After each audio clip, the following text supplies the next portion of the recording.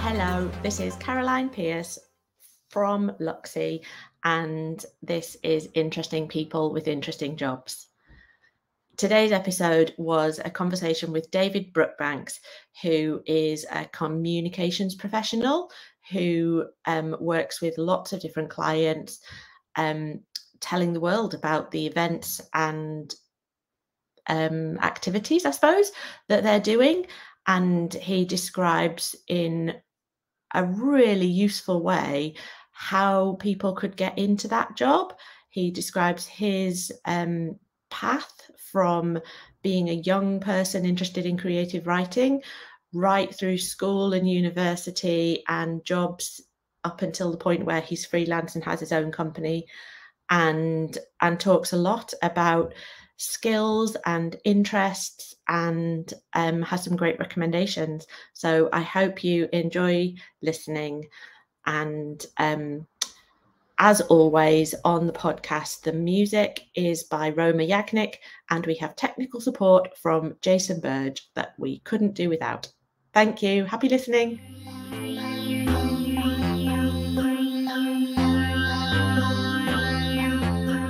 Hello, David. So, first of all, how do you describe you? No, I'll be honest, this was one of the questions that I did slightly struggle with. And I messaged some friends last night. I said, I'm doing a podcast and I don't really know how to approach this question. And my friend came back with, I thought, a touch of genius, because this is literally how people describe me, is tall guy with glasses. If someone has to describe who I am, it's, David, tall guy, glasses. That is me. I'm kind of like a Stephen Merchant of PR and marketing. Excellent. A tall guy with glasses. And in a professional context, how would you describe you and the work that you do? So I'm a freelance communications marketing consultant.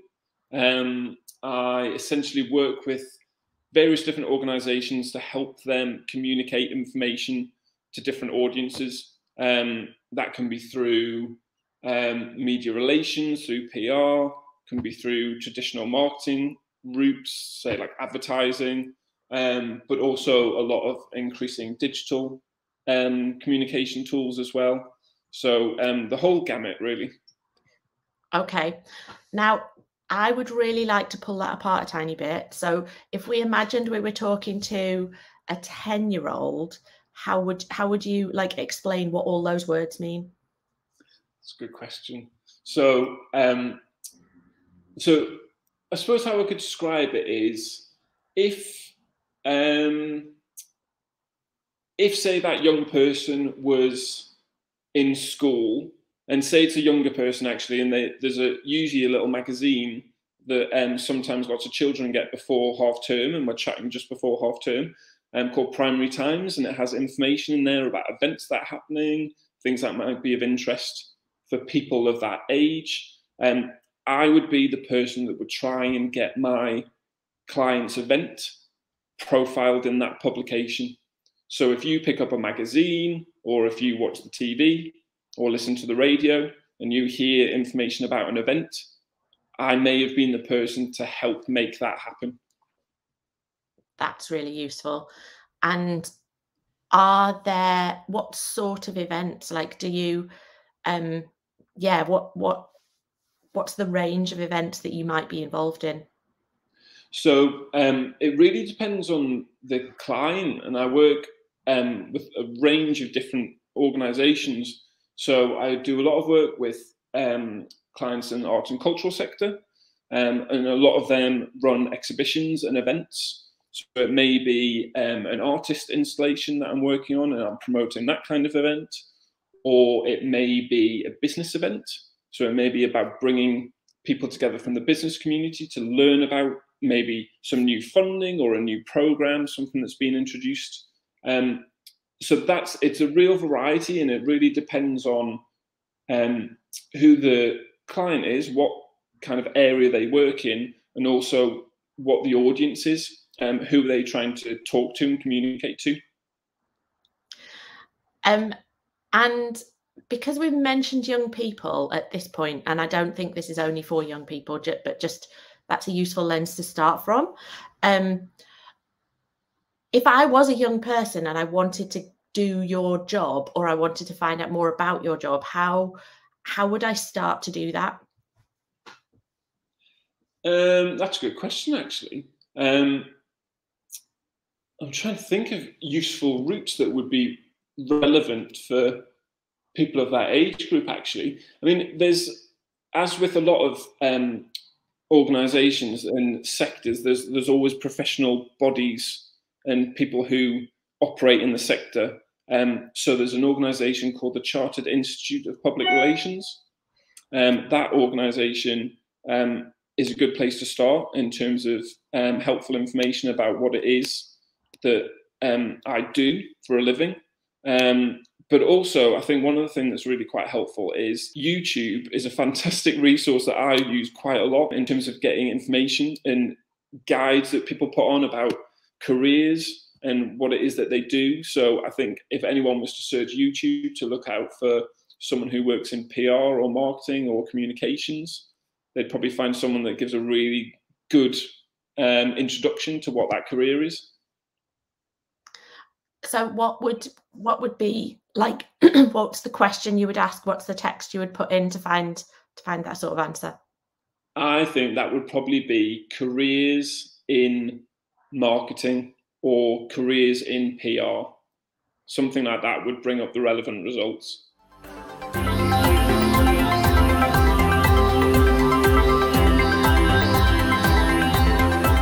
When you were a teenager, what were you interested in? So I've always really been interested in writing. When I was younger, I really wanted to be a journalist. I think when I was growing up, I always had an interest in art and design. That was what I thought I might want to do. And then as I got slightly older, I started to really enjoy English, English language and literature. I studied that at A level, really enjoyed reading. So that fed into it again. And it sounds daft, but I always loved learning new words. If there was a word I didn't know, I'd always look it up in the dictionary to understand what it meant. So that was always an interest. And I think often when you start to feel like you have a bit of a skill for something and it's something you enjoy, that those two things that come together creates a bit of a passion and something that you really want to pursue. So definitely writing and all elements. So it was kind of creative writing that I enjoyed, but also that ability to take maybe complex information and try and present it in a way that people could understand. That was always something I really enjoyed doing, and I still enjoy that part of my job now. Yeah.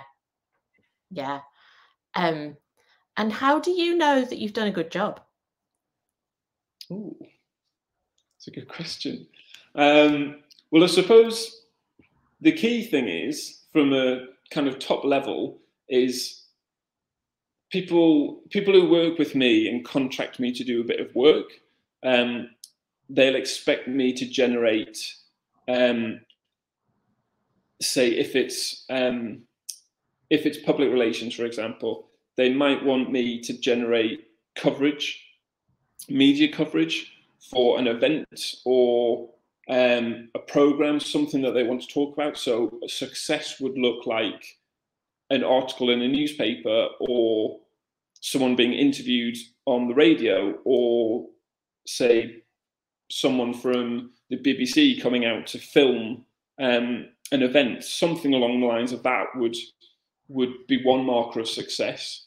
I suppose for me, another thing would be making sure that the messaging, the things that the client wants to get across have been communicated and people understand them. I think that's the thing that is key for me. There's no point having an article in a newspaper that's confusing to people or doesn't give the information that you need to communicate. So I think success for me is making sure that I've actually delivered that message in the right way. I'm going to ask one more question on that, because Yeah. I'm curious about how you know that that's been, like, how do you really know that that's been understood in the way that you believe it's going to be? A really good way, actually, and we do this more and more, is surveys and actually asking that question of people. So if someone's attended an event, you might be, and you'll know this from your background, where you maybe do post-event surveys, post-exhibition surveys, and you'll ask people about, where did you find out about the event? Do you understand what it's about? And they're really key things, I think, that come across. And you do start to get a sense as well, because I think now, because people are so active on social media, that you get feedback quite regularly from people. So you could be at an event, and it might be you might be doing live tweeting at the time, and you can interact with people, ask questions. So it becomes quite clear, if you're communicating in the right way and people are understanding. Yeah.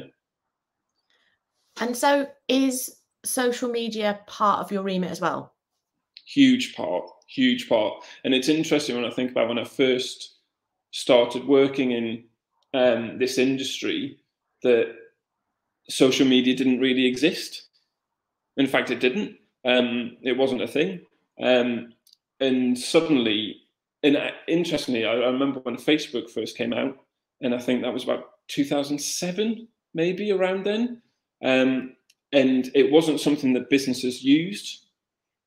And then a few years later, people started to really understand how useful a tool it could be. And I always think that actually with social media trends, how they tend to happen is a new social media feed or platform will come out, and it normally takes a couple of years before organizations sometimes really grasp on to how useful that will be. So you start to see, and I think that's why new social media platforms start to come on, because actually people get bored of them, because they think, well, this used to be fun, and now I'm targeting with ads and sponsored posts and all sorts, and that's probably a bit of Facebook fatigue.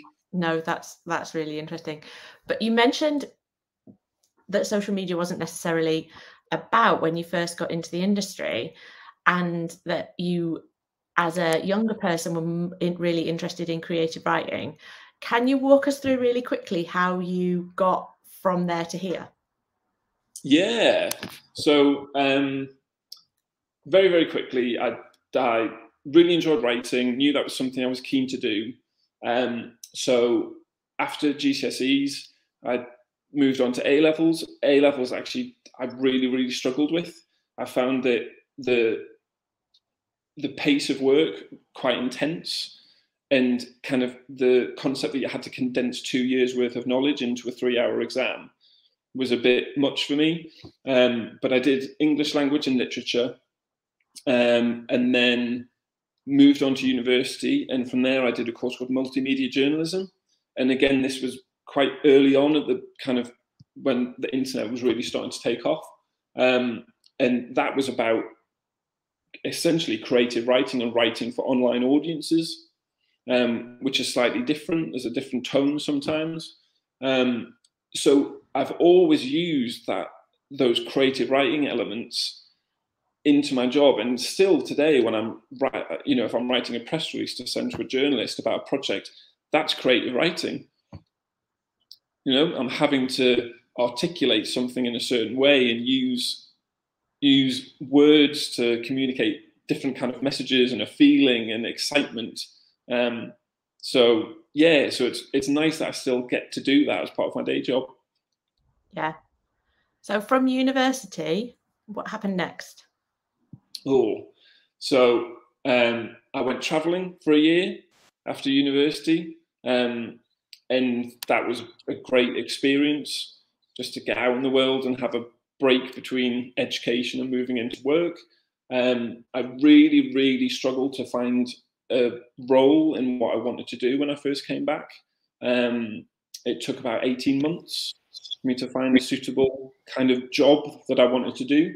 And I first started working in an agency.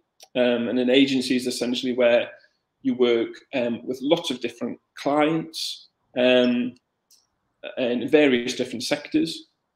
And then from there, I moved into a role at the Theatre Royal in Newcastle upon Tyne.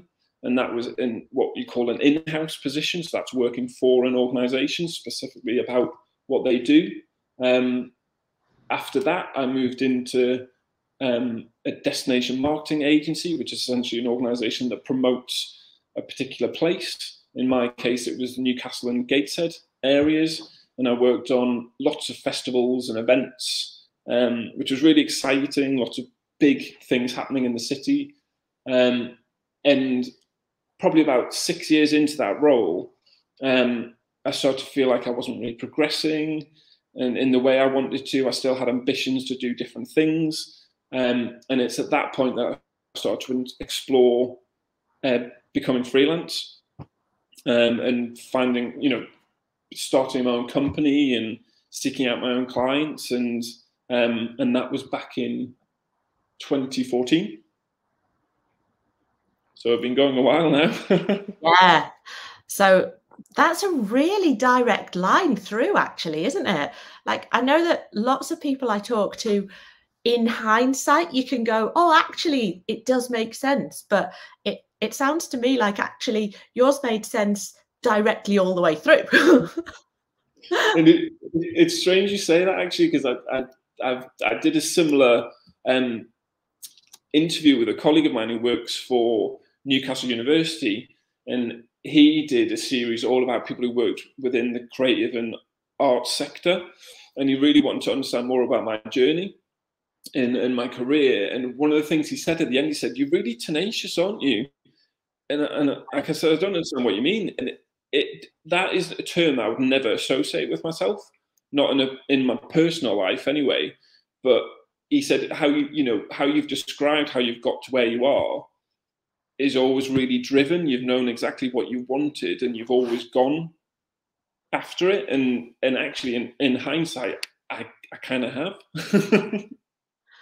So that leads me on to what happens next. Like, what have you got any big goals or ideas about the future?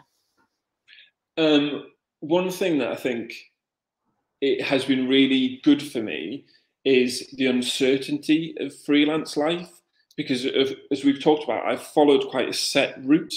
I almost knew where I wanted to be, and I've kind of followed that quite rigidly.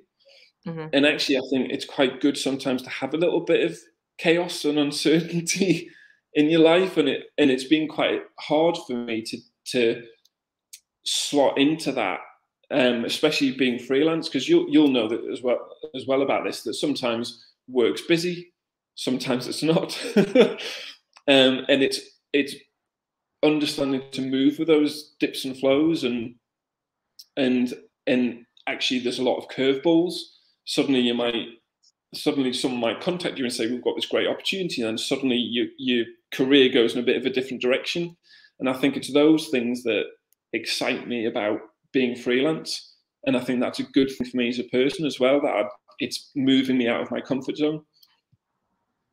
Yeah, that's really interesting, because a few things came up for me in that answer. That one thing I always talk about is how when you're freelance, you have to be brutally honest with yourself about your strengths and weaknesses, in a way that in an employed role, you simply don't encounter that, because you're working with a team, with a structure, you're responding to a context. And even if you're like the best at something within that context, it might be just that it's all relative. Whereas when you're freelance, it's all you. And yeah. I personally, I just think that is really, really great, because the more the more like you increase your self-awareness, like the better you can be at developing it, like personally and professionally. But I'm also noticing that most of the people that I talk to at the moment are almost in the opposite place from you. They're kind of going, I've always just responded to opportunities, and I really want to focus on a goal now. And it almost sounds like you're going, I've always focused on a goal, now I just want to see what happens. Does that resonate, I suppose? Completely true. Completely true. I think what I've noticed about how I've moved in my career, and the decisions that I've made, they've always felt quite safe.